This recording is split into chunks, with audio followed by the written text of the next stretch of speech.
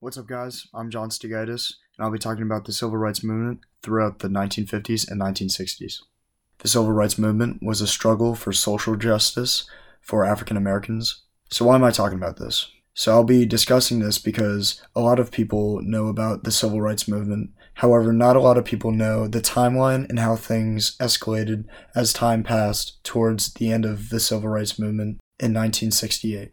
So we'll be first talking about in 1954, the Brown v. Board of Education. The U.S. Supreme Court ruled an end to segregation in schools. It overturned the earlier Plessy v. Ferguson Act in 1896. This decision that permitted separate but equal facilities for blacks and whites. In reality, though, everything was separate, not equal.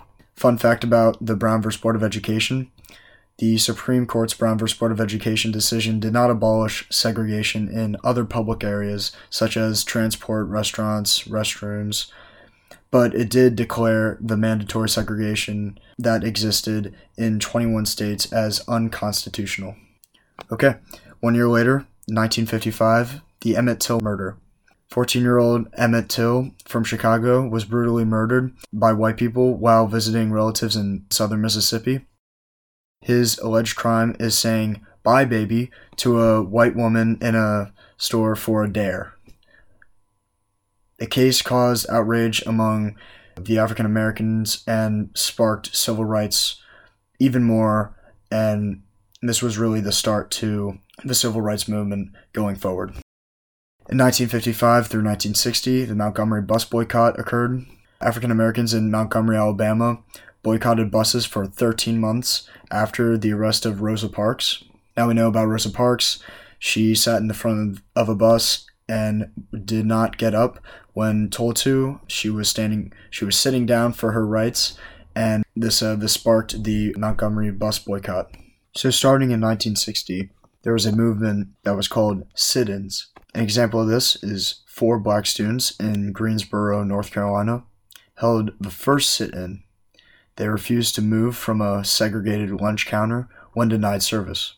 These sit-ins were employed by a growing number of civil rights activists in the South, mainly college students. Okay, 1 year later, we'll be talking about the Freedom Rides. Activists ran integrated freedom rides on coaches across the South to test a U.S. Supreme Court ruling forbidding segregated facilities in interstate transport. Passengers were beaten in transit, forcing President John F. Kennedy and his administration to intervene. So largely linked in this was the Birmingham campaign. Martin Luther King and the Southern Christian Leadership Conference, the SCLC, ran their first community-wide nonviolent direct action campaign in Birmingham, Alabama. Police Commissioner Eugene Connor's men turned their high-power fire hoses and police dogs on the demonstrators. Just to put this in context, the police commissioner put on fire hoses and police dogs towards non-violent demonstrators. Images of this came out through newspapers and spread nationwide. Okay, in August of 1963, the March on Washington happened. Philip Randolph and his assistant, Bayard Rustin, organized a March on Washington for jobs and freedom. Almost 250,000 people attended. This is where King delivered his "I Have a Dream" speech. One fun fact about Martin Luther King's "I Have a Dream" speech is that it wasn't the original speech that he was prepared to speak in front of everyone. The "I Have a Dream" speech was from the top of his head, and he just spoke it out without any paper or anything. Alright, in 1964, the Civil Rights Act, and in 1965, the Voting Rights Act.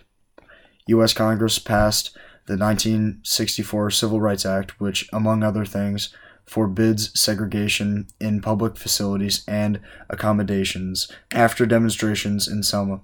After demonstrations in Selma, Alabama, the 1965 Voting Rights Act followed, containing provisions for the federal protection of black voters. Alright, we come to the conclusion in 1968.